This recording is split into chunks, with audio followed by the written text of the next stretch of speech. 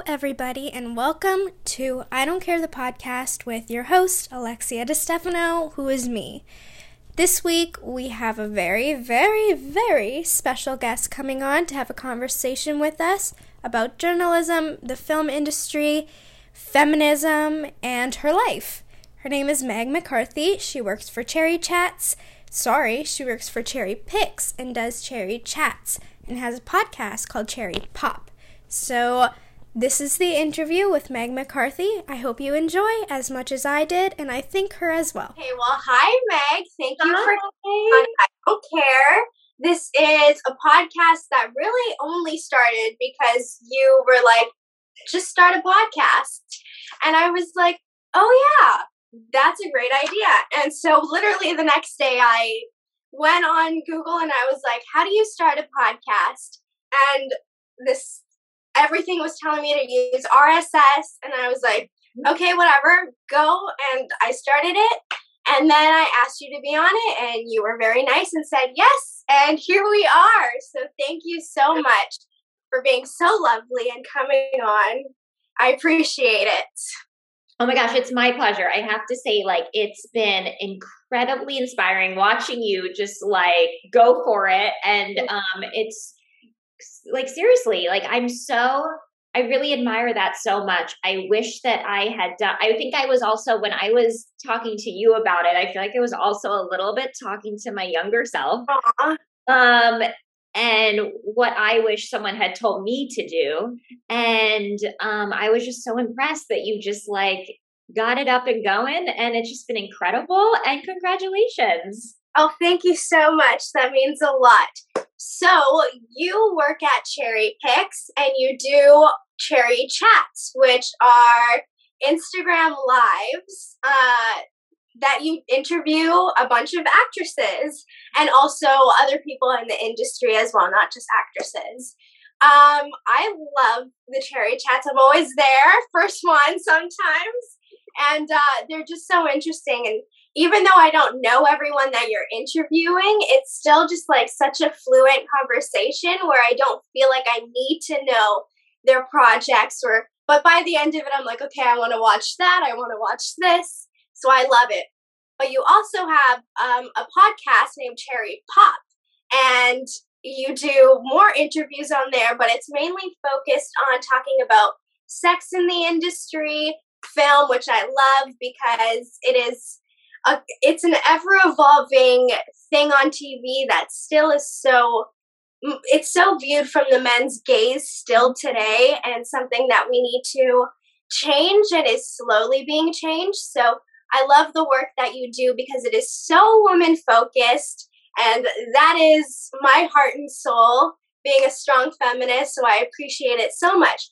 But when do the Cherry Chats come out, or when are they live, and when do the Cherry Pops come out? I know, so many cherries. Right. We love the cherry branding. Yeah. So it's crazy because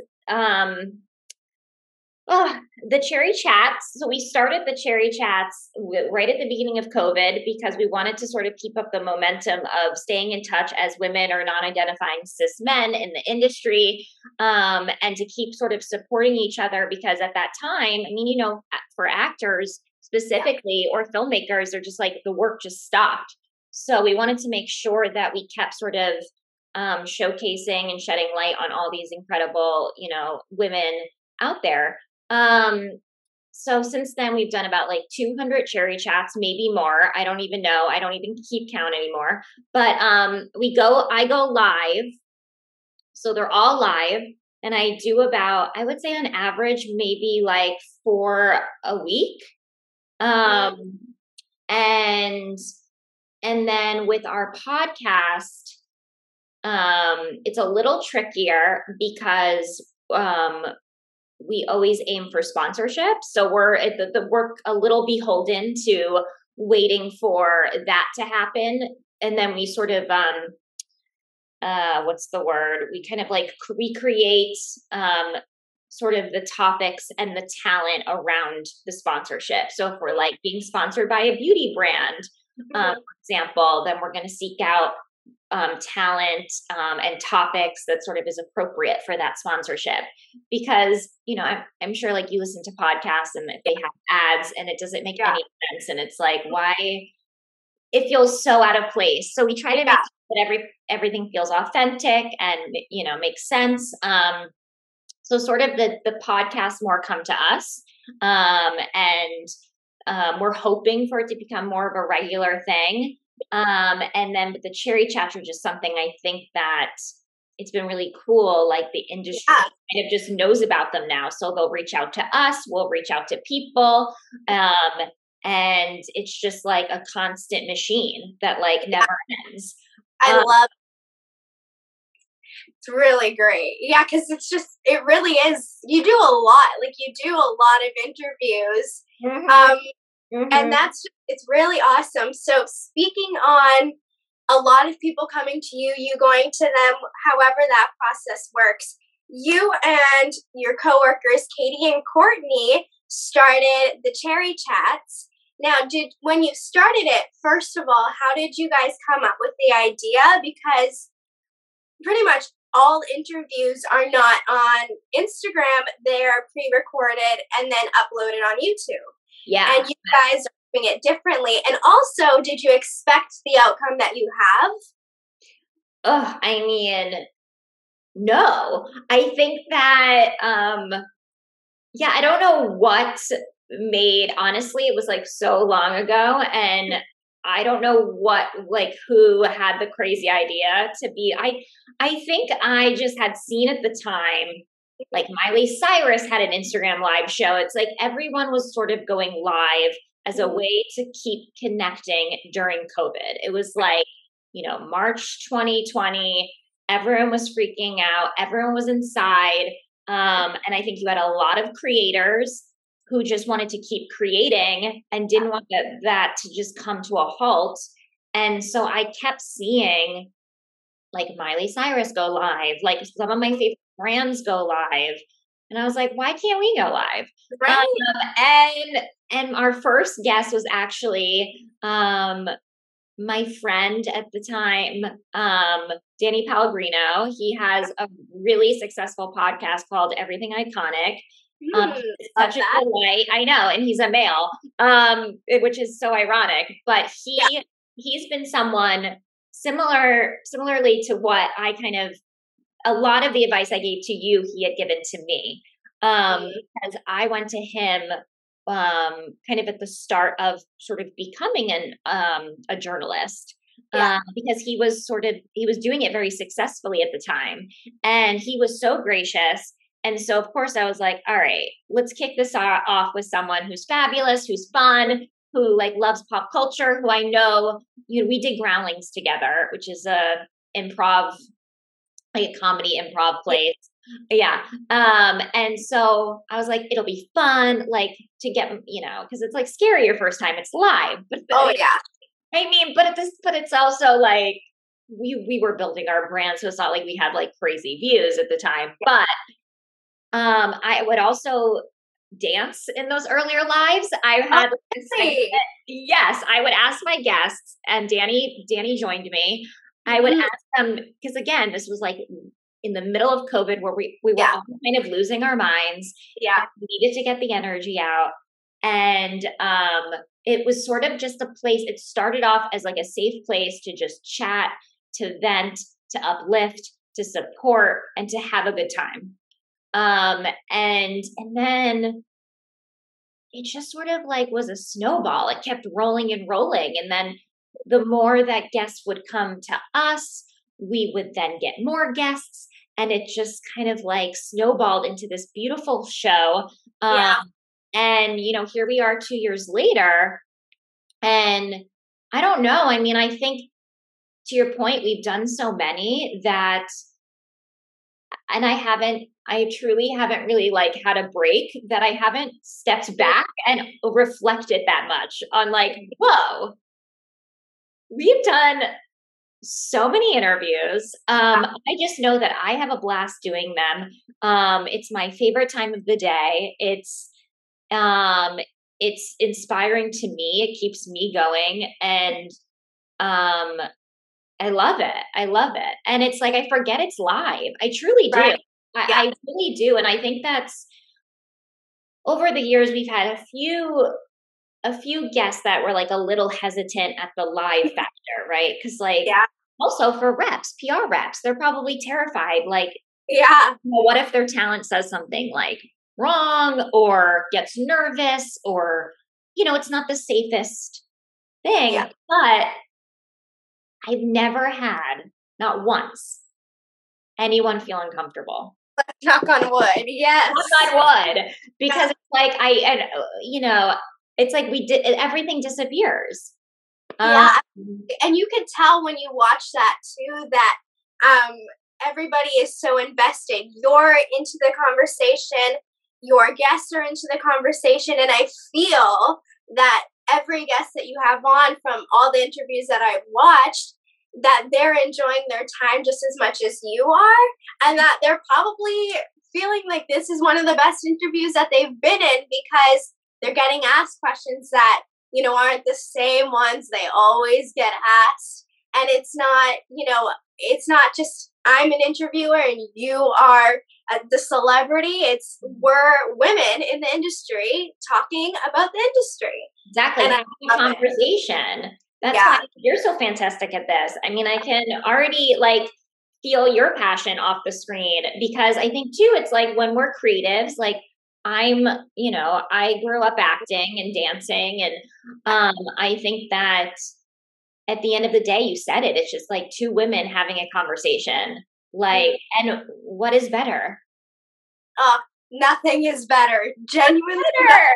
There's more women. It's nothing is better. Speaking of women, so at Cherry Picks, we've talked about it, super centered around women, but have you ever worked in the past where you have a job that maybe you have more men as bosses, or just you're associated towards the manly environment, whether compared to Cherry Picks, and like how does that compare? Like how is it working with women?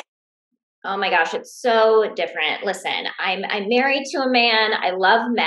I grew up with two older brothers who are fantastic and very respectful toward women. But there's nothing more magical than working with women. I think that it's just sort of, unfortunately, still such a part of our culture that's so male dominated. And I think I've had more corporate jobs where I've been in rooms, I've been in boardrooms where I was just terrified to speak, or I was like, I was like kind of like twiddling my thumbs under the table, like waiting and, palms sweating because I'm like, Meg, you got to say something or no one's going to take you seriously, or you have to like interrupt here. Yeah. And I remember just concentrating so much on how to approach the room or when to say something instead of actually what I was saying. You know what I mean? And it's exhausting. I think it's really emotionally draining. And again, I don't think it was like I had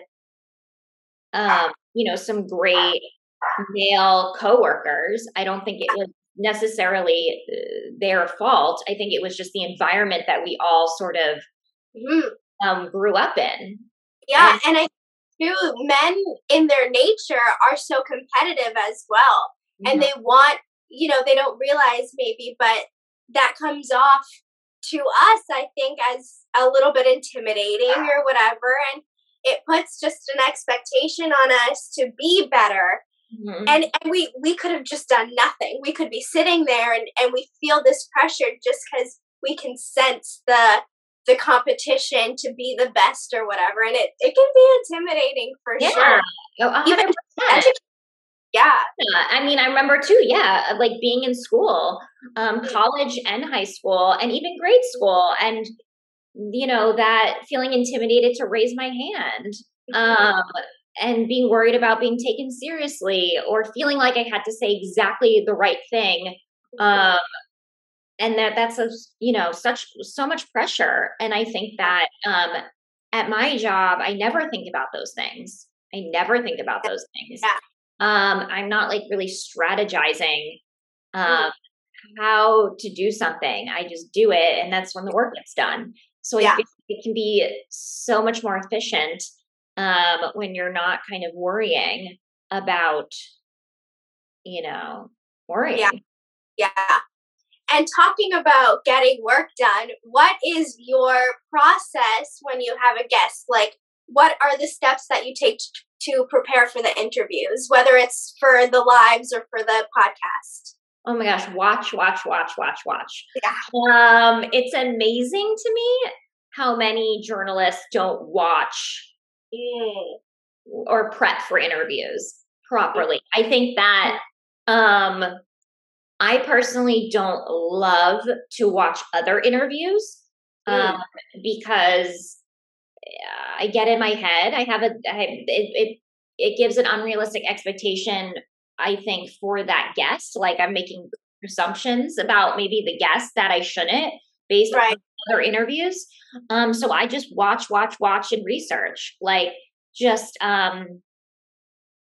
it's a lot of watching. It's a lot of watching. That's why when people ask me, what are you watching? What's good? I just like stare at them for 10 minutes because I'm like, I watch too much. Yeah, I'm sure you do because I wonder, do you even enjoy TV anymore, or does it just always feel like a job to you? It's interesting. I do. I haven't gotten jaded to film and television, thank God. But it is distracting. I have had moments where sometimes when I interview someone, I haven't watched what they're promoting yet. And then I watch it and then, do the research. But then sometimes, I'm already a fan. I'm already like a super fan of their work or the show or, show that they're promoting. And then it's tricky because sometimes when I was interviewing Yasmin Fletcher from Miss Marvel. I love Miss Marvel. So much. I loved it before I interviewed her and I loved it after I interviewed her. I can tell throughout the interview. Yeah. Like, oh my God. And my husband and I watched that show together. And I remember he was like, do you want to watch the next episode? And it was like, maybe like 9 or 10 o'clock at night. And I was like, no, because because when I watch, I jot down everything. I jot down all my thoughts. Yeah. So I was like, I can't, it's like, yes, I can enjoy it still, but I would be too tempted. I can't just purely watch it. Yeah. I would be too tempted to write down all my thoughts and, just like, I have like a notebook that looks like a serial killer's, you know what I mean? Not like, so that's the only time that it gets a little tricky. I do sort of have to compartmentalize it. But just for my brain, but yeah, I thank God I still love it. Nothing's gotten like ruined for me yet, but I do like, I do tend to, and I think like all of us do, decompress with something at night that's maybe not like the best of programming. Right. Yeah. For me, it's CSI or Bones, any of those murder mysteries. I'm like, yes. I love that. Yeah. Like I never watched, I don't know why, I never watched Friday Night Lights. Neither have I. So good. Is it? I should. So good. It came out, I think, in 2006. So it's like 2006 to 2012 maybe, or 2013 is the span of the show. And I never watched it. So I'm like watching Friday Night Lights right now. So that's where I'm at the end of the day. Yeah. And it's like really, I'm enjoying it very much. Love like, that. Yeah. Yesterday I started to watch Dynasty again because I didn't realize that I left halfway through season 4. And then I watched your interview and I was like, oh, wait, I forgot I was watching that. And so, yeah, I went back and I was like, okay, I love dramas. I love anything that has like a horror kind of vibe to it. And Dynasty isn't, but like some episodes can be. So yeah, I got back on it and I was like, oh, I forgot how much I love this show. That's fun. That's fun. Yeah. I do. I love a good drama too. I love a good drama. Yeah. Yeah. Mm-hmm. That's like I'm not a big reality gal. I don't watch a lot of reality TV. So I need my drama. I need my like scripted drama. Oh, we're in this household, me and my mom, huge reality fans. I just don't know what's wrong. I just like never got on board. And like, I feel like I have a huge, like, it's bad. It's a huge blind spot, I think, my knowledge. It's one of those things where you either love it or you don't. And my aunt and my uncle on my mom's side, they really don't like it. And they're like, you guys realize when you watch it, you're rotting your brains? And me and my mom are like, we don't care. We love it. It's so good. Yeah. But even I'm having someone else come on the podcast and we're going to talk about a reality show, Big Brother. I'm sure you've heard of the competition show. And so, yeah, as I'm watching it, I'm taking notes. I love the show regardless. And I have long conversations with some of my friends about it. Mm-hmm. But because I'm having someone come on the podcast, I'm like mentally taking all these notes as well. So as you were saying that, I'm like, I kind of get it. Yeah. It's different. It's different. Watching for conversation and then watching it for fun. 100%. 100%. Yeah. Yeah. It's different. I want to talk about something that I'm kind of sad about. So the cancellation of The Wilds, but also they canceled First Kill on Netflix as well. Mm-hmm. And I watched both of them, and obviously my love goes towards The Wilds. It's in my top 4 of all time favorite shows. But then I was like, they're both very female centered shows. Mm-hmm. They both focus on, relationships that are in the LGBTQ community, and they bring up topics that in today's society we need to talk about. And so it was really upsetting that, especially with The Wilds, that I won't know what happens in season 3, because the way they left off season 2, but also that we won't get that representation anymore. It's so heartbreaking. And a part of me is like, well, did they cancel it because it's talking about things that maybe they don't want on their, platforms or something? And it was bringing up a bunch of questions to me. And are you sad about, especially The Wilds? Yeah, I think everything you're saying, that was so beautifully said, because I couldn't agree more. I think that with both of those shows, they were so wildly popular because people saw themselves, and that's so important. And I think The Wilds, so sad, because Cherry Picks was there in the beginning. I feel it's not, I'm sad as a fan, but I think I'm more sad for those gals. Oh, yeah. For all of them. They're all so lovely. And I know how much this show meant to them, both personally and professionally. And I think that I'm more heartbroken for them as actors, and as Sarah as a creator. Oh my God, it's amazing. My dream would be to work with Sarah Stryker for sure. I think she's going to be, I think that they're all going to have great careers. I think that this show really opened a lot of doors for all of them. So I'm excited for their future, but it's also, I'm sure that they're, heartbroken right now, and it's frustrating. And I think, I'm telling you, and I know the fans probably agree, but like, bringing in those guys maybe wasn't the best idea. Right. Yeah, I agree. I watched season 2. I watched the whole show multiple times. And the first time I watched with bringing in the guys, I was like, come on, but we love our girls. But then I watched it again. I watched it again and I was like, you know what? I like these guys. They're awesome. They're cute. They're great. They're nice. I just think it was like, I don't know. It's really, I mean, there's been a lot of recent articles specifically. So you've got The Wilds, which was on Amazon Prime Video. And it was also, not only was it their first kind of female focused show, but it was their first YA show. Mm-hmm. And it was obviously a huge hit for them. So I don't know. I mean, it's hard to tell because we're obviously not behind the scenes at Amazon, knowing like, you know, what the viewership was for season 2, but obviously the fans were very dedicated and in love with these characters. And then on the Netflix side with First Kill, which I'm a sucker for any vampire tale.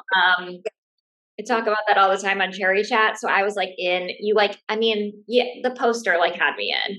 But I thought it was incredible. It was like the first, LGBTQ plus, focused vampire series. And again, people felt seen.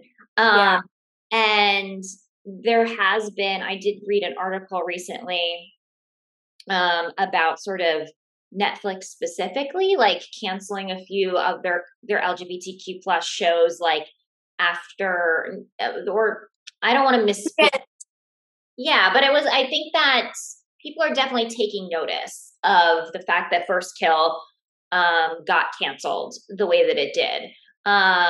It's just so hard to tell because I always like to give people the benefit of the doubt. Like, I'm not in those rooms to have those discussions of like why they're canceling. You never know. It's such a complicated industry, but yes, it's like, it feels like a weird coincidence that we have these very, fan-based, like a huge fandom around these programs that are LGBTQ plus, series, with predominantly like female casts.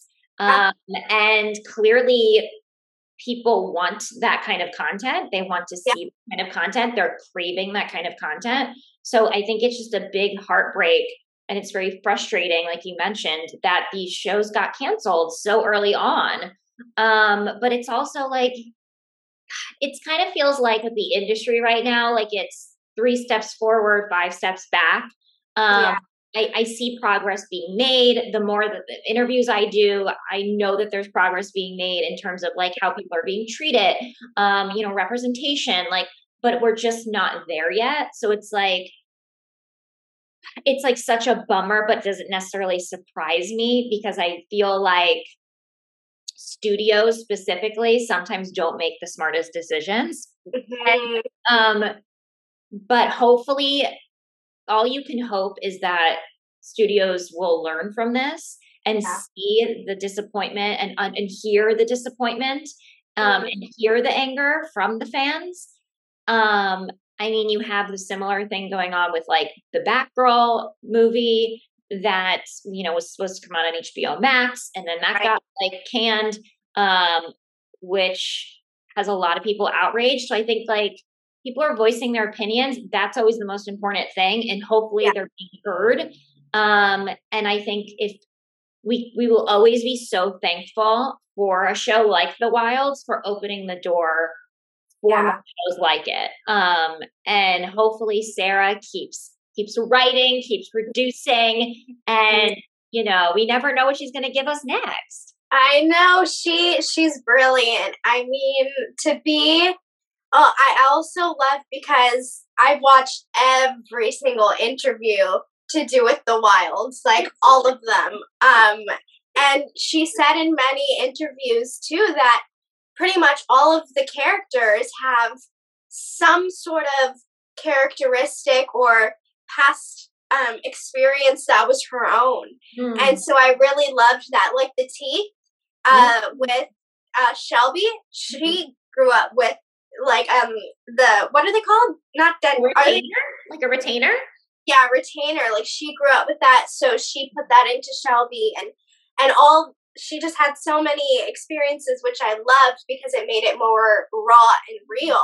Personal. I mean, that's what you want, right? That's what and I think that at the end of the day, I'm just so thankful that The Wilds was made. I'm so happy that it was greenlit, right? Like, even though we only got 2 seasons, which sucked, like, don't get me wrong, but what's so cool is I don't think a show like that would have been even considered, you know, X amount of years ago. And the fact that it is so personal and it's so meaningful and that it's LGBTQ plus focused and female fronted, and that, you know, Amazon was like, let's make it. Like, it's just, that's really exciting.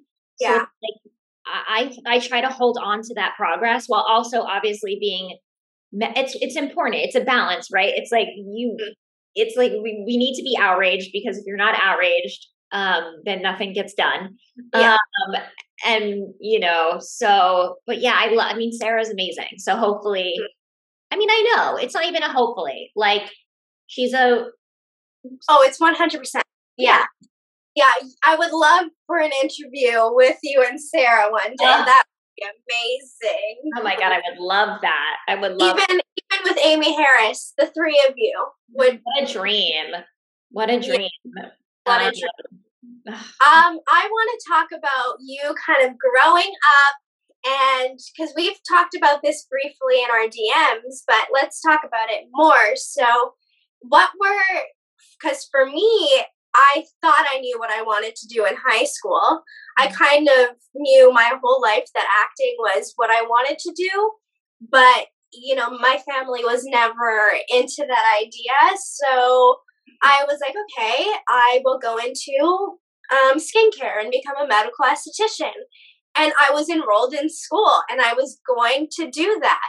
And actually, it was Lindsay Morgan, who from the 100, who had an interview, and she said, don't have a plan B, because you will fall to that plan B and you won't make plan A happen. And I sat with that for maybe 10 minutes. And then I ran to my bedroom. I looked up acting schools in Vancouver, and I emailed a bunch. And the next day I had interviews with them. And then I had an audition and I got into a school. And that's where I went. I told my mom, I'm like, hey, I know tuition is due. We're not going to pay for it because I'm going to acting school. And I was paying for my schooling anyways. So it wasn't like, well, you can't go because I'm paying, because I was covering that. So anyways, my point is that like throughout high school, you might think that one way your life is going to end up, but it goes a different way. Did you know that acting for you was what you wanted to do in high school? I did. Well, first of all, I love your journey so much. It's wow. Like the fact that you were paying for your school, how incredible. Like, you should be so proud of yourself. Just wow. That's like incredible. Yes, I knew what I wanted to do in high school. I knew what I feel like it's so funny because I was talking to Chandler Kinney from Pretty Little Liars Original Sin yesterday, and the way that she talked about falling in love with storytelling, I was like, oh, that's exactly sort of what happened with me.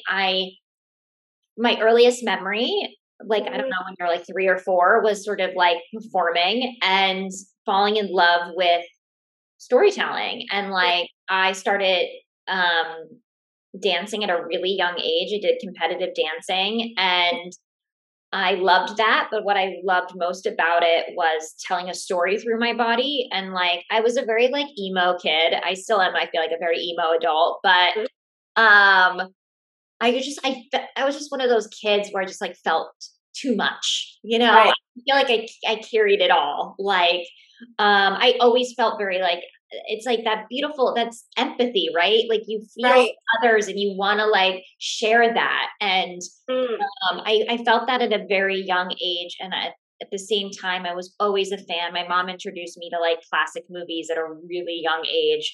So I fell in love with like Singing in the Rain when I was like 5. And I was a very weird kid, you know. And so I always knew that I needed to be part of that world. Yeah. And of course I remember like my first play was when I was in like first grade. And I just loved the energy between myself and the audience. And I was like, all right, I want to act. This is what I want to do. Yeah. So I did a lot of musical theater as a kid.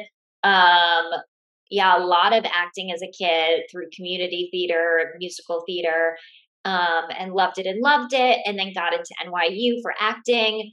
Very similar. Like I did not have a plan B. Remember, I went into our, the college. What do you call them?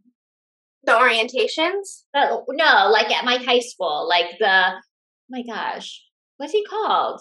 Like the guy that helps you figure out where you're going to school. Yes, college counselor. Oh my gosh. Woo. Thank you. I went into my college counselor, and I always had good grades in school. Like I was always in good classes, but I wasn't like, I'd get like A's and B's. I wasn't like a straight A student, but I would, smart enough. Yeah, exactly. He said to me, I said, listen, I'm going to NYU. And he was like, I don't think you can get into NYU. Oh, wow. He's like, what are your backup schools? And I was like, I don't have a backup school. So I went and I auditioned for Tisch at NYU. I did early decision and I got in. Yeah. Nice. Same thing, right? Don't have a plan B. And I felt, and that was a whole other world. Being in sort of like a proper conservatory, acting conservatory was a lot different sort of than kind of playing and doing theater as a kid. Yeah. And, the training got more intense, but I still loved it. And school led me to get an agent, and this was all in New York City. And that led me to do a few commercials, some music videos, smaller things like that. Yeah. Which made me get a little cocky, and I was like, I've done a commercial. I've done a music video. I'm moving to LA to be in the movies. Yes. So, I moved to LA. This was about 12, 13 years ago. Yeah. And things just weren't happening the way that I wanted them to, or as quickly as I wanted them to. Yeah. Yeah. Which is frustrating. And, this is what we were kind of chatting about before in our DMs. It's frustrating because at that point, I felt like I put in a lot of effort. I had acted like my whole life. I had, done community theater. I had just, gone to NYU, graduated from like one of the best acting programs in the US, had done a commercial, had done a music video, had done little things here and there, and wasn't really understanding why things weren't happening for me. And that's when I started doing the groundlings, and I just sort of realized it's not that I have a problem with hearing no. I think that rejection is good. It builds character. It's okay to be failure is we talk about this all the time on Cherry Chats. Failure is beautiful. You got to embrace it and not be scared of it, and trust your instincts and trust yourself. But I'm so happy that things worked out the way they did, because I just didn't like being told how to look, what to do. Like a manager once told me that I should remove my mole. And it's like, what? Yeah, like why? And I never, luckily, I think I always had a good sense of self. And that's a thanks to my parents and my community and like my friends. And I was just like, no, I'm not going to like change who I am, to fit in, to get a role. All the classic stuff. Like you're pretty, but you're not pretty enough to be the like the it girl, but you're you're like too pretty to be like the like sidekick. I mean, this was like, this feels so archaic now saying those things, right? But that's what I was told. And I was like, screw this. This is why I was like, when I was talking to you, I was talking to my younger self, because I wish I became right at that moment. Now, at that moment, I was like, probably like 20, 23. And, I probably for a year was just like crying and being angry and, not being productive. And I wish that I was more productive during those years. But it did lead me to start. I made an animated short. You don't ask me why. It just like I was like, let's try this. Yeah. I had a story, so I like raised money and I hired an animator, and it like went to a few festivals. And I was like, I tried directing and I tried doing this and I tried doing that, which led to like the YouTube videos and doing sort of doing sort of like film reviews and doing like movie hosting in that space, which was so new at the time. So I think at the end of the day, long story short, I always knew I wanted to act. I always knew I was always creative from the beginning. But I think that life throws you curveballs, but you got to stick with your guns and listen to your gut, but also not be afraid to be proactive. I think in our field, you have to be proactive. And some of the people that I admire the most are women in this industry who, were told no and then pivoted and then blossomed as a director and then went back to acting or produced or just wore many hats. And I think that we're seeing more of that today. We're seeing more of that being, I think, 10 years ago, 15 years ago, it wasn't as supported. It felt more like a long shot. But I think now we're seeing an outpour of like support for wearing many hats. And it's really cool to see. And I'm excited for you. Like, you have such a beautiful career ahead of you. And really, it's like, it's in your hands, which is so exciting, right? It's exciting and it's also terrifying at the same time. Of course. I love that it's in my hands because I always say, like, if I succeed, it's because of me. If I failed, it's also because of me. But at least I tried everything that I could. And so that's my thing, is because I'm like, okay, when I'm in my deathbed, what do I think my biggest regret will be? And I think it's if I don't try. And so I'm like, well, you have a 50-50 chance if you try, but 100% chance of failing if you don't. So exactly. Exactly. I wish, and I'm telling you, I spent a lot of years not having that attitude, and like the fact that that's the attitude you have now, it just like gives me so much hope. And I just know you're going to go so far because you're so driven. And I think that it's just incredible. And I think it's something I really admire. And you've heard me talk about this on Cherry Chat. Like, I really admire about your generation that I feel it wasn't as supported with when I was your age. And I feel like, and it can be overwhelming, I'm sure, because you're like, okay, what do I do? Do I start like a podcast or a YouTube channel, or do I go out for auditions, or do I do this or do that? Or like, it's like, okay, but now, I mean, I feel that way. And like, I'm in my 30s and I'm like, oh my God, should we be doing something with like Cherry Chat on TikTok? But I'm like, but like how, it's like, it can be exhausting, but that's kind of the world. And I feel like the more that you're just like block out the noise and just do what feels good for you, and you find your own way and your own way of doing things, because that's like, it's all about authenticity. You've heard me talk about it a million times, but it's so true. It took me so long. I was trying to be so many different versions of Meg in my life to fit in a box so someone would tell me yes. Like dyeing my hair certain colors, like wearing a push-up bra, doing this, doing that, so I would have a better chance. But I wasn't doing it for me. I was doing it because I was being told to. Yeah. And it didn't get me anywhere because I wasn't being my true self. Yeah. Yeah.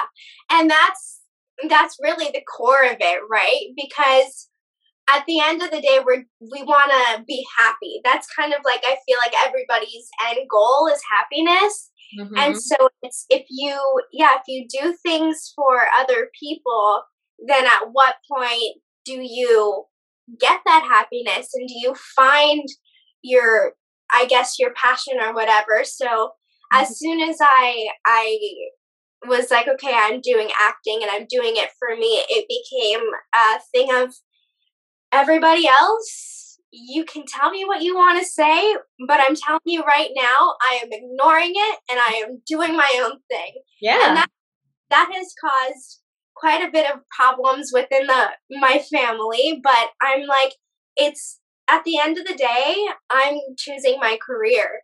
And so if That's you probably have because they love you so much and they're just, you know.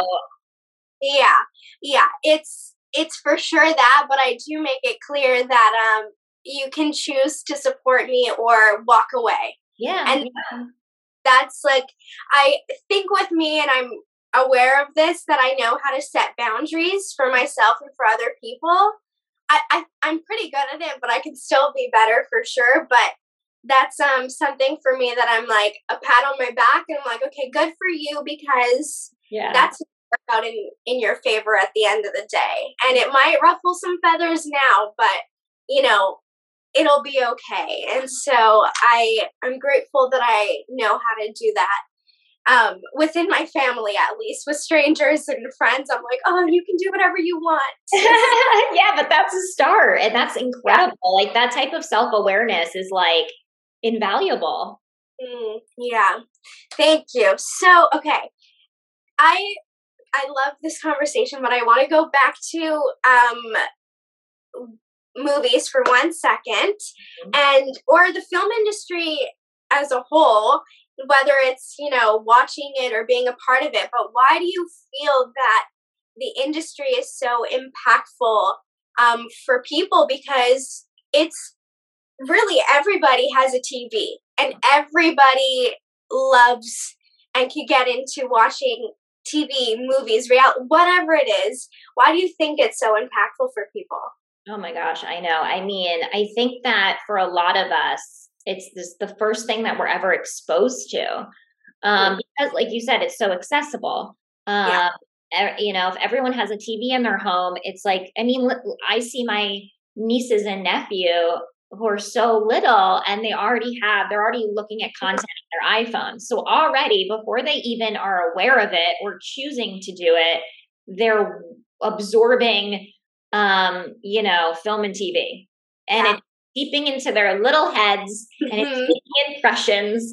And I think that it's a really powerful thing. And that's why I always say that, you know, all content is important. I mean, and that it's a tool. It's like it's kind of the number one tool, especially in this world where, I mean, I'm an avid reader. I still love like to hold a book, right? Yes. But like, you know, a lot of folks will just, you know, read on their phones or read on their Kindle, or so it's like, it's where we get our information. We're still like, even the screen, whether it's like we're watching a TikTok video or watching a movie, it's like all seeping in there.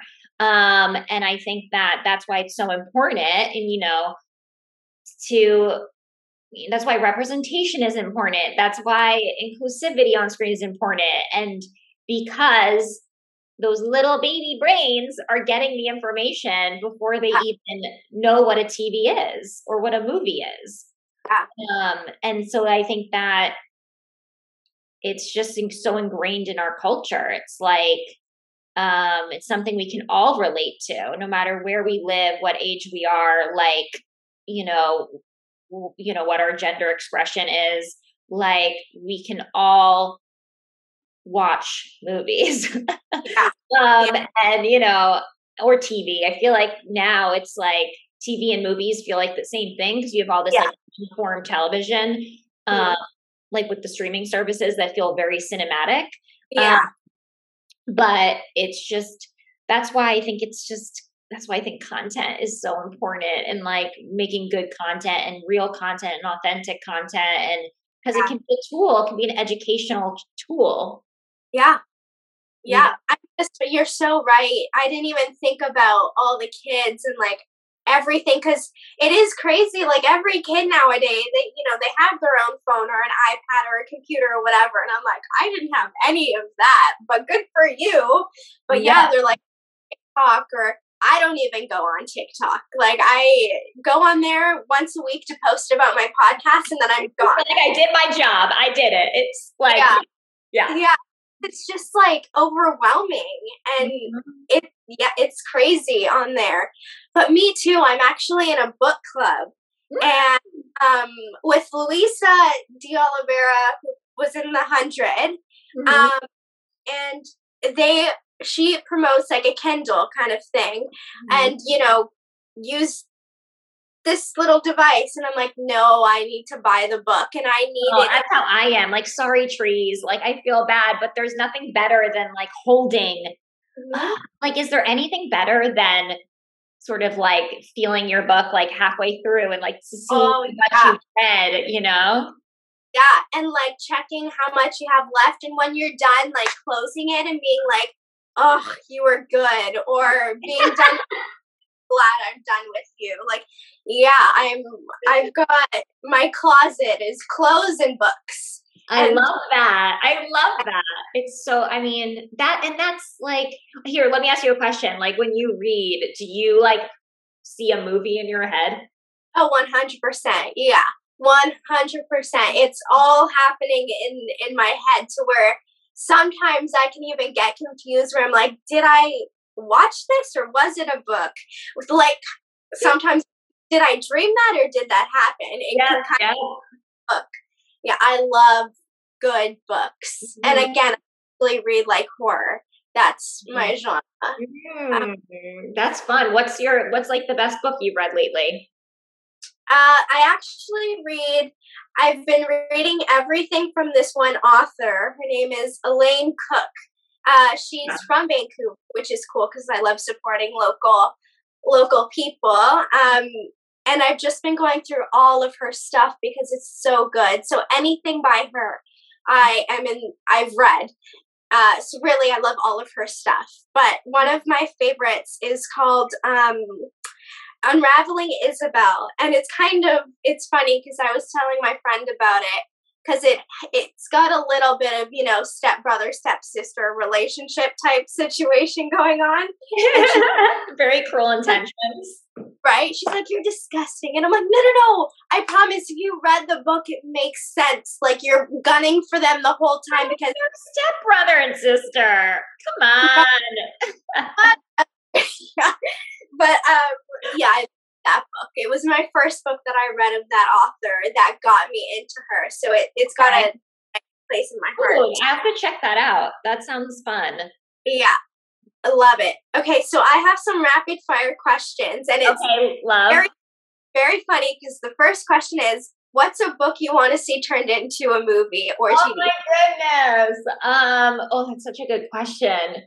Right? I think that was my favorite. That's a good question. I might have to steal that. Okay, I have to give you credit. No, I won't steal it. If I see you on one of my chats, I'll say, this is from Alexia. This is a great question from her. Yeah.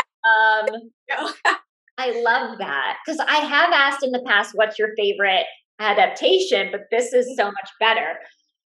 Oh my gosh. I mean, I do love like a Sally Rooney. I loved Normal People. That's not a movie. I'm sorry. I know it's a TV series, but Conversations with Friends, I think I enjoyed it, but not as much as Normal People. But she her latest book, Beautiful People, or Beautiful World, Where Are You? Is that what it's called? I don't know. I'm gonna write down whatever you say. I just want to make sure. Beautiful World. Yes, Beautiful World, Where Are You? I would like to see. I'm really like rooting for I want the caliber of Normal People. Like, I just loved that show so much. It's one of my favorite shows ever. And I didn't read the book first. And then I have a really hard time if I'd watch something reading the book then. Okay. Yeah. Like, if I watch the adaptation, I'm not going to then go back and read the book. Right. But, So since I saw Normal People first, I never actually read the book. But then, so this is the first time I read a Sally Rooney before there's any sort of adaptation. So I would love to see then what they can do with A Beautiful World, Where Are You? And I actually think that it would make a better movie than series. Okay. So she just writes really interesting female characters. There's also a great book that I really loved. See, this is what's wrong with me. Too much reading, too much watching, and I forget. I forget just because I forget. Not even, there's no excuse. I just forget things. I have to write everything down. And it's so funny because my little library is in the other room. I have like my books up. Nice Girl. Was it like Nice Girl? A Nice Girl book. What's it called? A Very Nice Girl. Okay. That's I loved that book so much. And I think that would make a fantastic movie. Again, really sort of like flawed female characters that are very relatable, and really well written, by Imogen Crimp is the author's name.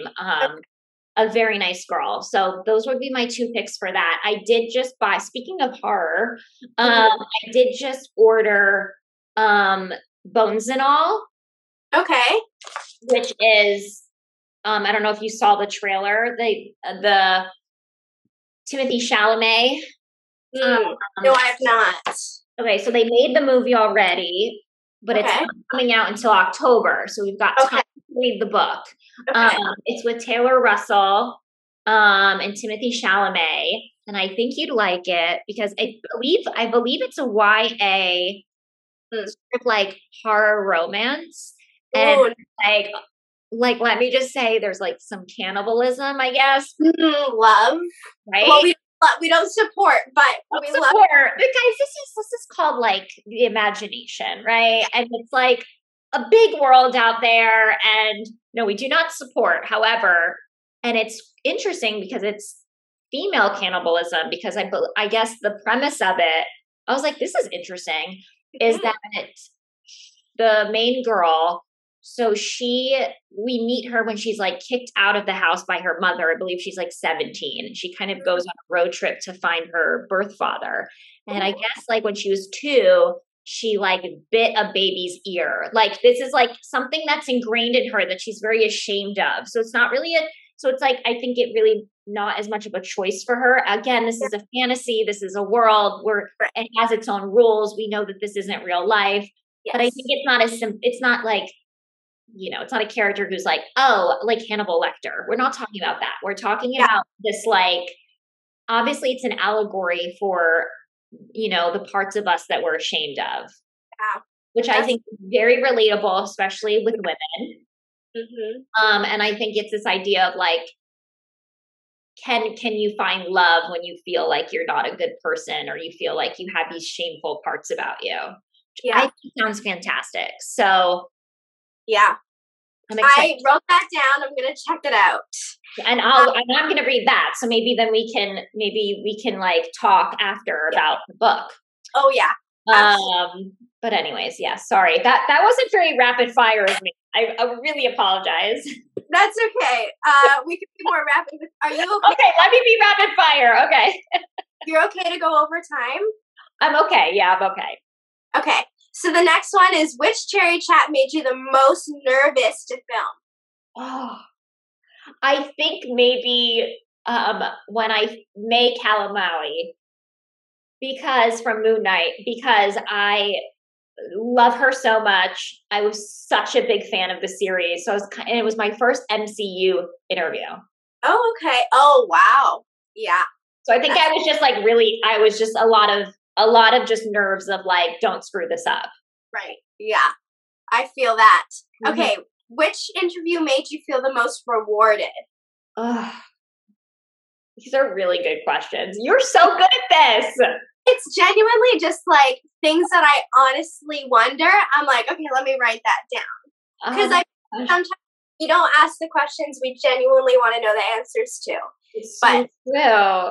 Oh my gosh, that's such a good question. Damn. What most rewarding? Maybe also, I'm just going to go with maybe this is a cop out, but also May's interview because I was so nervous about it and because I think it was one of my favorite interviews also. And it was so rewarding because it was such a conversation. And going into it with so many nerves, worried that I was going to kind of screw it up because I knew that a lot of people would tune in because it's MCU. These are beloved characters. And it was such a it just like exceeded my expectations. And it was like so rewarding. That was just like a really beautiful moment for me. Aw, I love that. Okay, this one is also one of my favorite questions is, what's an interview question that you never dare to ask but really want to know the answer to? Because that's a really good question. Right? And I was like, I wonder. Oh my God, that's so funny. I know. I mean, like, listen, and you know this, you watch my chats. I try never to pry into the personal. Yeah. I just think that I think it's a low ball thing to do. Yeah. You know, maybe at the end of the day, I consider myself a kind journalist. Maybe I'm not a ruthless journalist. Mm-hmm. But yeah, I mean, I think there's I think that it's not necessarily, it's more of a question that would be specific to the guest. Right. If I knew that it's more like, it would be more like taking it if we were just alone in a room and I could tell that we were going well, I might be like, so a lot of it too is just being curious of like, if I know that there was a story where there was like abuse or, you know, something, what's the word? Like something that went down on a set or with, like if I was interviewing someone that I knew had a really bad experience filming X movie or working with X coworker, it wouldn't necessarily be like I would just more want to have a conversation of like, how are you doing? Like, I think it's more just that sort of thing. Yeah. And it's a fine line of like reading the room. And sometimes it goes there. Like I remember I was interviewing Charisma Carpenter. Do you know who that is? It's okay. She was in Buffy the Vampire Slayer. Oh, okay. The original. Oh, wow. Yeah. And then she was in the spin-off show Angel. This is all when I was like your age or maybe younger. I was like younger than you at this point. This was all like, you know, early on when CW was like WB and like, you know, all of those early shows. But she was a big like, you know, big star during that time and did a lot of those like kind of high school, like kind of like YA focused shows. And when we were chatting, I didn't like ask a personal question, but it led to her sort of talking about, you know, not so great experiences that she had in her youth sort of on set. She wasn't too specific, but she was definitely kind of having a moment of feeling safe and talking about like how shitty it was for her back in the day.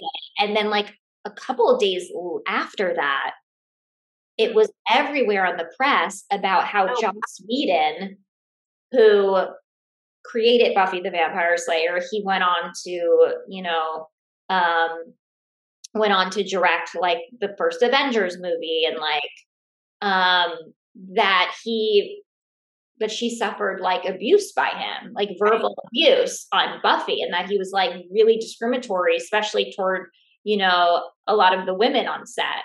And I was like, oh my God, that's what she was referring to. But I didn't pry because I don't like to pry, right? I just want my guests to tell me as much as they feel comfortable telling me. Right. But in certain circumstances, it's like, I wish I could just keep just more. Yeah, just because it's like, I almost want to like be there for them. Like it's hard not to dig deeper in those moments. Yeah. Yeah. For sure. That makes a lot of sense for me in my brain. Mm-hmm. When I ran that question, I was like, I just want to know how much everyone's getting paid. Do you make? I want to know. I would never ask. Google that. You probably Google that. Probably, yeah. I would never ask, but I just. Oh, I know. You're like, so, yeah, like it's true. It's just like, and I told my friend that, and she's like, no, 100%, you're right. I would want to know that too. And I'm like, right? Right? I know. A character that you always wish you could play, because I know sometimes I watch TV and I'm like, oh, I would die to play that character. Oh my gosh, so many. I mean, I truly love all genres. So I think a part of me would love to be like, I would have, like, as a kid, I wanted to be like Buffy the Vampire Slayer. Like, speaking of vampires, I always wanted to do an action, like, sequence. I just want to be like badass, be a spy, or be like, I feel like that's so unassuming. People meet me, they don't go there. They're not like Meg, spy, or like Meg, action star, but that is what I would love that. Or like in a Western, or, I'm just like, I'm just a badass, like, picking in college, we were asked this question, and me too. I was like, I want to be a badass. I was like, I want to be a bad bitch. That's what I said. And I know everyone's looking at me. They're like, you are 5 feet tall. You look 5 years old. I'm like, and what about it? I can still play. So cool. It's like there's so many different types of, like, I mean, what is the word hero even mean? Or like, what does, like, these characters don't have to be defined by just one thing. We can be out there doing espionage and like doing assassinations and like kicking butt. Like, who says we can't? Yeah, exactly. What is your biggest turn off that movies or shows do? Ooh, I think it have to be, honestly, and this is like why we started the podcast, CherryPop. I think that it's it's such a turn off, but it's also so problematic.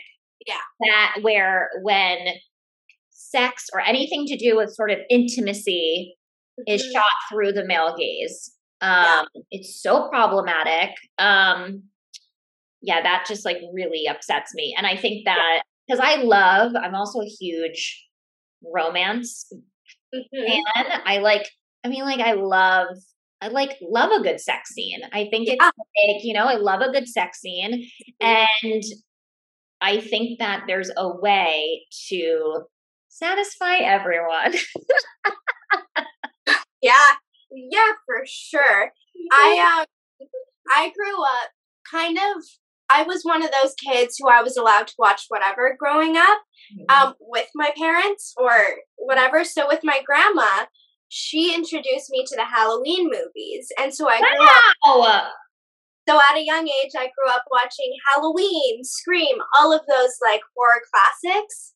And then at home, I would watch with my mom and dad like American Pie, the Van Wilders, and all of that.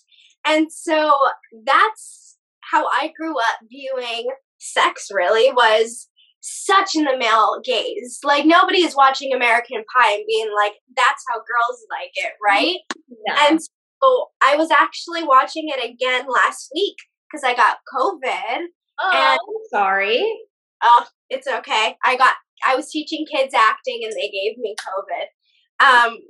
But yeah, American Pie was on and I was rewatching it and I was like, oh boy, like, what? No, that's not how it is. So yeah, I understand the frustration there where it's like we need to redo all of this and redo. Let's call for a redo. Yes. Yeah. Exactly. What's your and your husband's go-to date night watch? Ooh.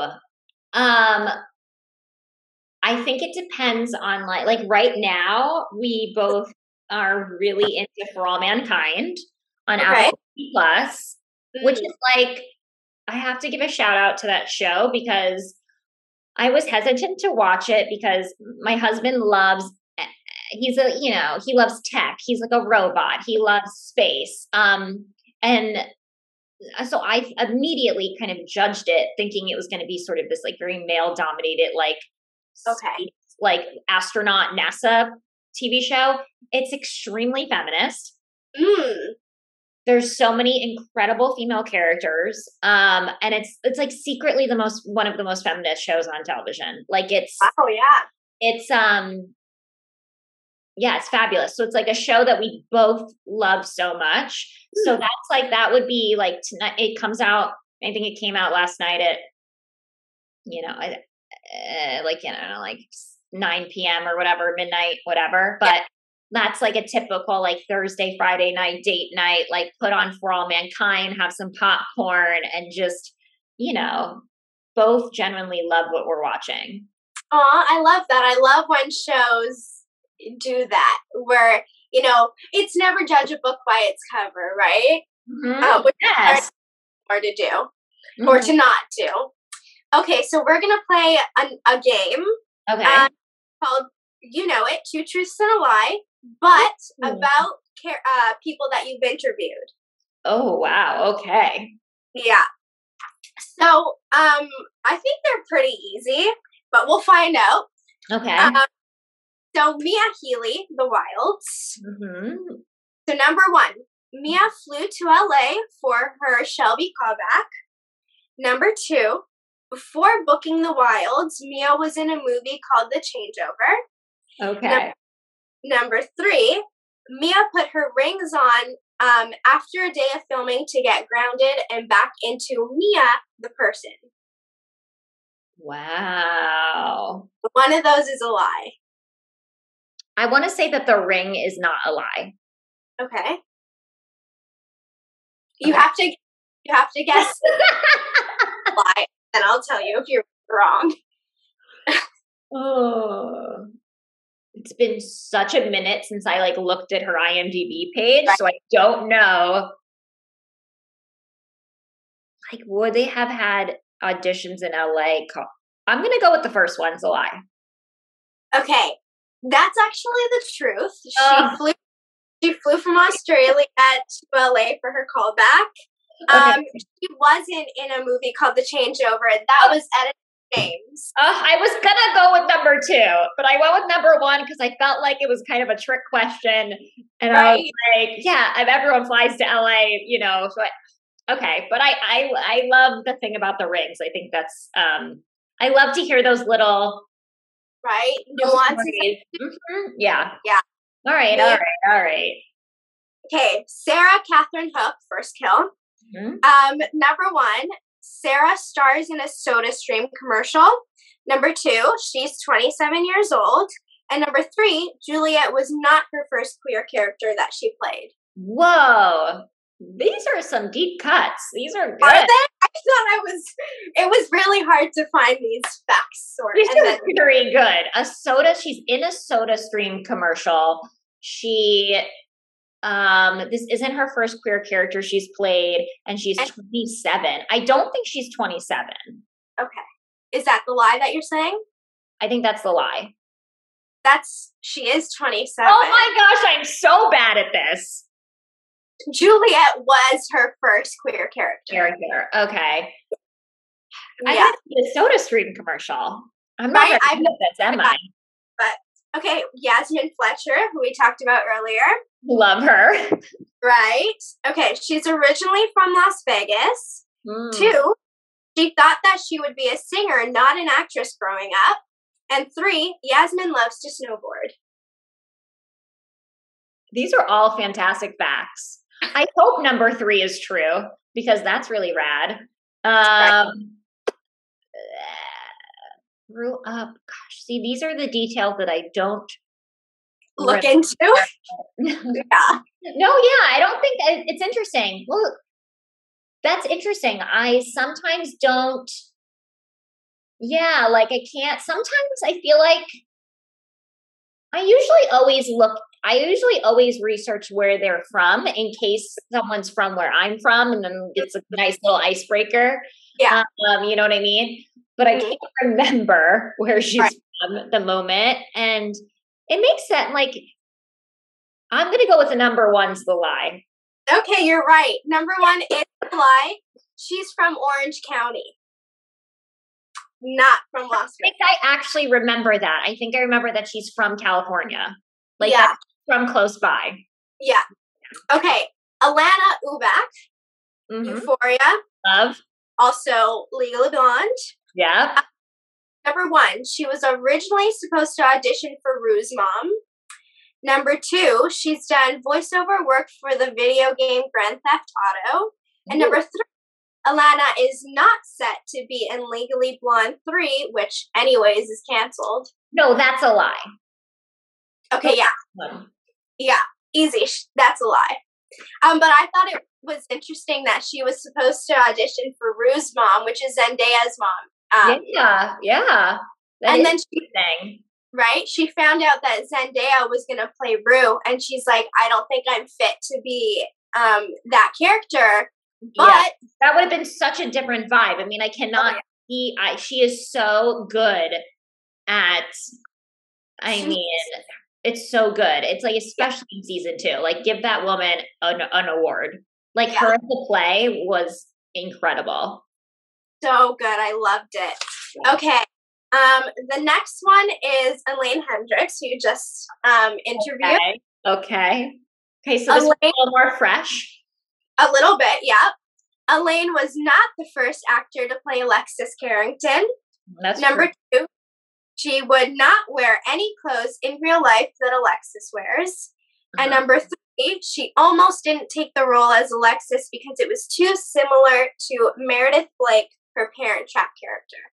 I think that's so, okay, so this is literally like off my, okay, so I know that number 1 is true. Number 2, we did talk about clothes in the interview, and she did say that she wouldn't, I can't remember if she was like, I think number 3 is the lie. Okay, I want to say I wrote this one as I was watching your interview as well, so that's why it's similar. Number 3 is the lie. Yeah. Hey, I'm doing pretty good. I'm doing pretty good now. I feel my confidence has come back from those, Right. The next one is Brenda Song. Love her. We love Brenda. I grew up with her, watched from Sweet Life on Deck and Sweet Life of Zach and Cody. Number 1, Brenda started acting and modeling at 5 years old. Number 2, she originally auditioned for Maddie in The Sweet Life and not London Tipton. Number 3, she wasn't allowed to audition for Crazy Rich Asians. Ooh. I feel like number 3 isn't, I feel like, wait, what's the first? The first one is she acted and modeled at 5. The second one is that she originally auditioned for not her character on Sweet Life. And she wasn't allowed to audition. I feel like that's too specific to be a lie. Last one. I don't know when she started. I'm going to go with 2 is the lie. Number 1 is the lie. Like, you know what? I feel like it could have been either or that one. Also, it's like hard because you don't know the ages. Like, why wasn't she allowed to audition for Crazy Rich Asians? They viewed her to not be Asian enough. Rude. Right? She was really upset about that.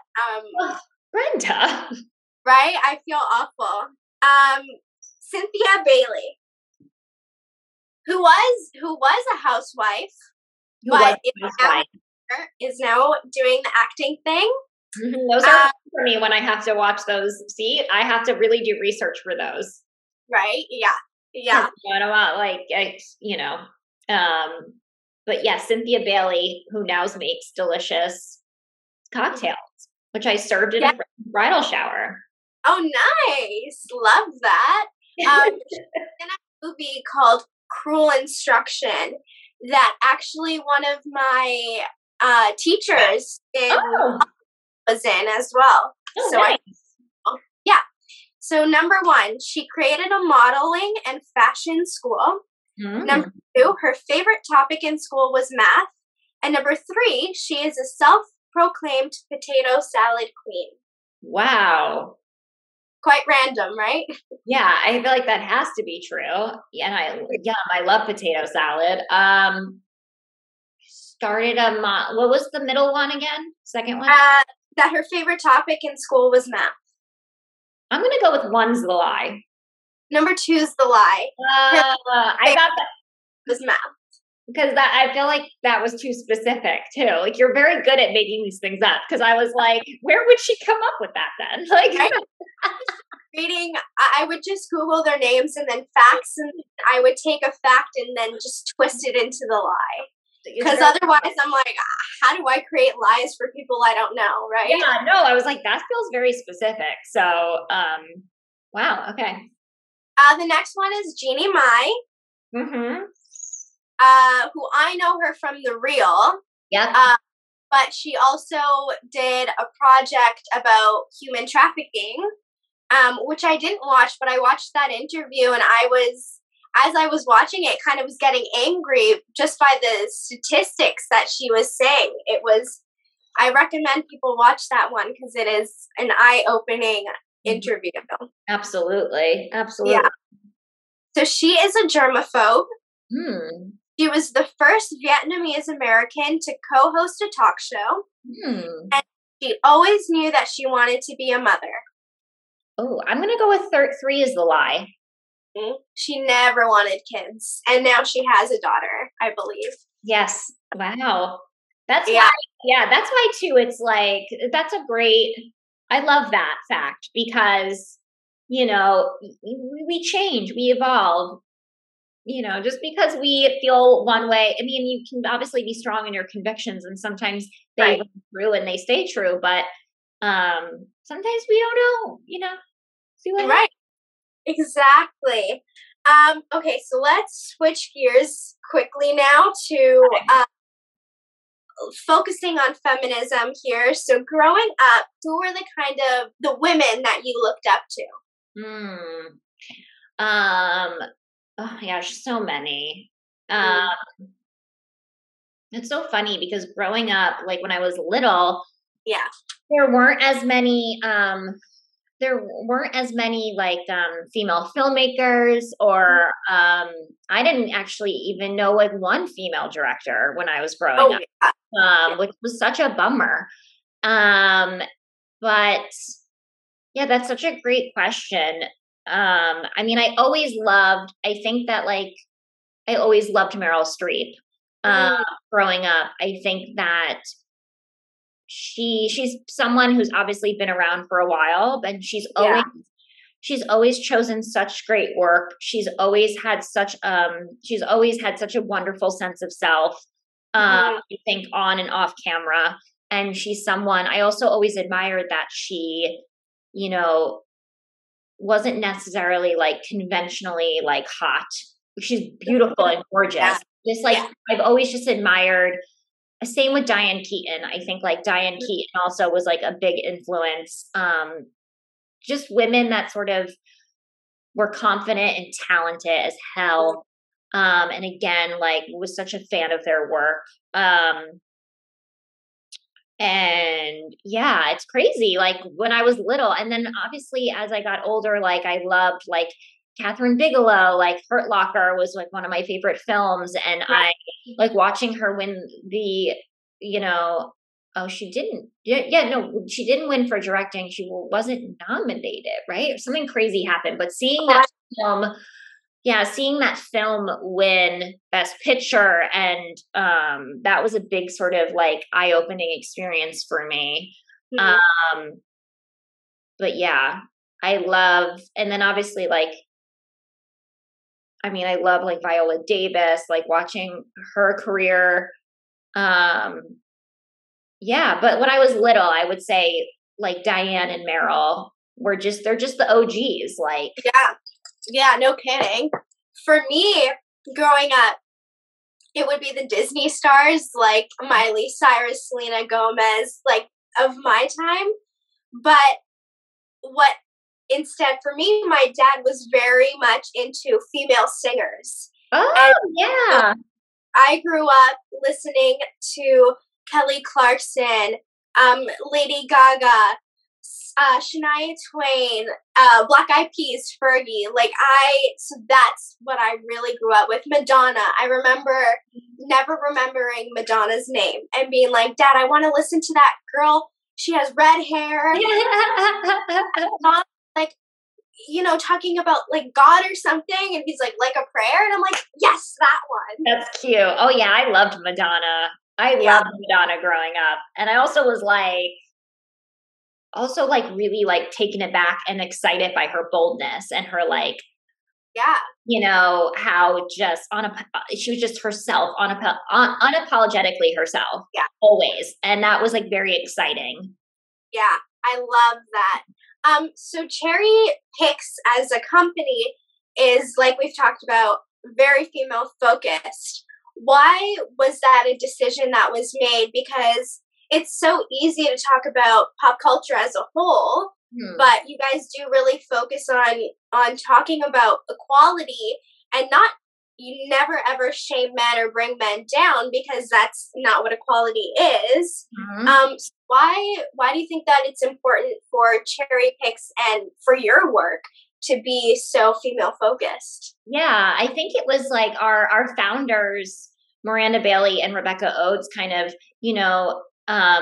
just saw that there wasn't really a space like Cherry Picks. And because a big part of also the company is that we have the Cherry Score. So we're kind of akin to Rotten Tomatoes in that way, where we collect reviews from female and non-binary critics. And because at the time when the company was founded, there was a big, it was a really big problem that wasn't really being addressed, that specifically women of color weren't getting the same access to premieres or to screeners or to festivals as much as their sort of like white male colleagues.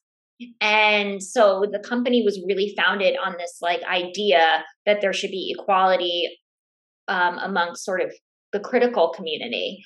And I think that sort of, from that start, we sort of then started examining sort of the same essence of that, but in every different sort of facet of the entertainment industry. That's so awesome. Because really, other than Cherry Picks, there's like nobody who does what you guys do. And that's awesome to be that for people, young women, girls like me, and older women, for everyone. So it's really, and for men as well who it's for everyone. And I love that so much. Yeah. So talk about something that is very, very important in the world. I like to say mainly America, but I think in Canada it's just as important to talk about, which is that the Supreme Court overturned the Roe versus Wade abortion law, which isn't about anything really other than taking a choice away from females towards their own bodies, their own human being, which would never ever be a thing that, would be towards men. There would never be anything where a man can't have his own rights to his body. And so I wanted to talk to you about this because, talking about taking 3 steps forward and 5 steps back, this decision is that it's a step back, not just a step back, but a step in the wrong direction for the future. And it's scary as even a Canadian who it doesn't affect me, but I always say it's our world and it's our planet that we share. And so it doesn't matter that I'm your neighboring country, because my country listens to yours, right? And we do the same things. So I just wanted to talk about it because it's so important. Yeah, absolutely. It's so devastating and frustrating and unfair. And it's just that was a really dark day, here in the States, when we all officially found out that, Roe v. Wade was overturned. it was just so shocking, even though I think we all sort of unfortunately like kind of knew it was coming. It was still such a shock. And I completely understand, like, I'm in California. California is very liberal. Like, if I needed to get an abortion tomorrow, it would not be a problem here. I recently went through some reproductive health issues that I was extremely, even though painful and traumatic, I was extremely grateful that like I live where I live. And so I understand how you feel in that sense, because even though I'm in the US, California is like, but I feel the same way, where it's like, to know that these choices, or if I went to, I have a wedding to go to in Missouri in September, and it's like heartbreaking to think that I'll step foot. I mean, I'm, obviously very excited to attend the wedding. It's a family wedding, but like, it's heartbreaking and shocking and surreal to feel like there'll be women around me or people with vaginas, because not everyone identifies as a woman who has a vagina, but that won't have those rights. And it's like, it's heartbreaking. It's truly it's truly heartbreaking. And I think that what we have to keep doing is just keep fighting. And I think, like, to your point, even though you're in Canada, and folks that are in Canada or wherever you are, or if you're in a state where those rights are not taken away from you, that doesn't mean we sit back and we don't do anything. We keep fighting, we keep spreading the word. And you got to just vote. That's why voting is so important. And like, I mean, we saw that in Kansas recently. The voters do not always reflect who's in, doesn't reflect the government of that state, because we saw that the people of Kansas, the sweet, sweet, wonderful people of Kansas were like, no, this. Yeah. So we see the power of the vote. And so I think it's just, we're angry, we're upset, but now it's like time to take that, like anything in life, you can mourn, and you can, grieve and be angry, but then you got to get your butt up and, put those feelings to action. Yes, absolutely. And we post about it on social media, and we talk about it as much as we can. And we do, I mean, I don't have a big platform yet, but I do everything that I can now, because really the most important thing is to talk about it and to spread awareness, because that's what we can do. We can't single-handedly change the votes, but we can talk about it and have conversations and educate people on why this decision is so harmful. Because it's not, people are sometimes they see it as one way, and it's way more than what certain people might think that this decision is. And even in here, Canada, we recently had this one weird law be made that it's, if someone is too intoxicated, whether it's alcohol or drugs, to have full control over their body, that they will not be charged harshly or possibly even at all if they rape someone or kill someone. So I mean, we're screwed up over here too. So it's everywhere. It's everywhere. I know, but I know it's always like the default thing to be like, well, we'll just move to Canada because but everyone, there is no perfect. I mean, I think it's like there's no perfect place, but we do our best to try to make our homes and our country as perfect as we can. It's like we and we just fight for what we believe in, and we like spread the word. And there's so many different ways to like, activism is this like beautiful thing that can be, have many shapes and forms. Absolutely. Yeah. Well, thank you so much for coming on. I know I kept you much longer than an hour. It's okay. It was a delight. It was lovely. Thank you. I was wondering if there are any plans for Cherry Chats to extend and expand out of Instagram, or are we staying there? We hope. I mean, I think that's the goal. That is the goal always. We always want to expand. So keep your fingers crossed. Keep your fingers crossed. Put out the good vibes. That's always the goal. The goal, we're always trying to grow and expand. So hopefully. Yep. Hopefully I will put it out in the universe for you. So what's the Instagram handle? Where can people find you and Cherry Chat? Oh my gosh, so many places. So for for Cherry Picks, we're at the Cherry Picks everywhere: Instagram, Twitter, Facebook, YouTube. And then my personal handle is I'm at Meg. Oh my God, what's my handle? Is it not just Meg McCarthy? No. You ever forget your handle? Because mine's just Alexia. Joe McCarthy. There you go. That's so funny that I forgot my handle. I think it's like when you forget your phone number or how old you are.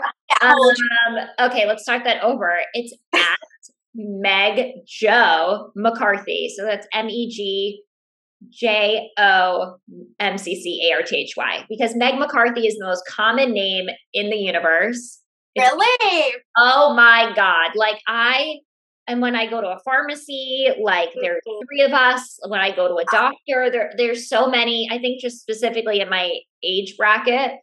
So Meg McCarthy was taken, but Joe Henning is my married name. There you go. So I put the Joe in there. I did that.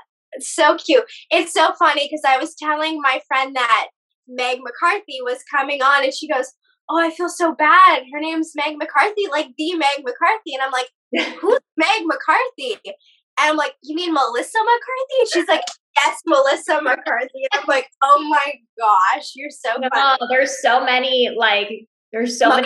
It's just it's so common. I love saying it though, McCarthy. Something about it is I love saying it. Good. Yeah, it's a good ring to it. I dig it. Yeah, absolutely. Yeah. Well, thank you so much, Meg McCarthy, for coming on. I had so much fun. And I hope you enjoyed your time here. Are you kidding me? I had a blast. You're so wonderful at this. You are so good at it. Do not keep it up. Keep it up. Truly, you're joy for film and television, and feminism and female everything is contagious, and you're so good and you're intuitive, and just keep it up. Thank you. It was intimidating because this is your profession, this is your job, and you are amazing at it. So I was like, this is my day off. I get to just sit back, and you're so wonderful that this was a piece of cake. Thank you. Thank you for doing this on your day off. That's no problem. Well, I had so much fun with this interview talking to Meg McCarthy. I hope you guys had fun listening to it as well. Check her out on all her socials as well as the Cherry Picks social media. Give her a follow. Give Cherry Picks a follow. I think you guys will love all the content that they post. And have a great day. Enjoy the rest of your week. And I will see you next week. Well, next Wednesday. Have a good one. Bye.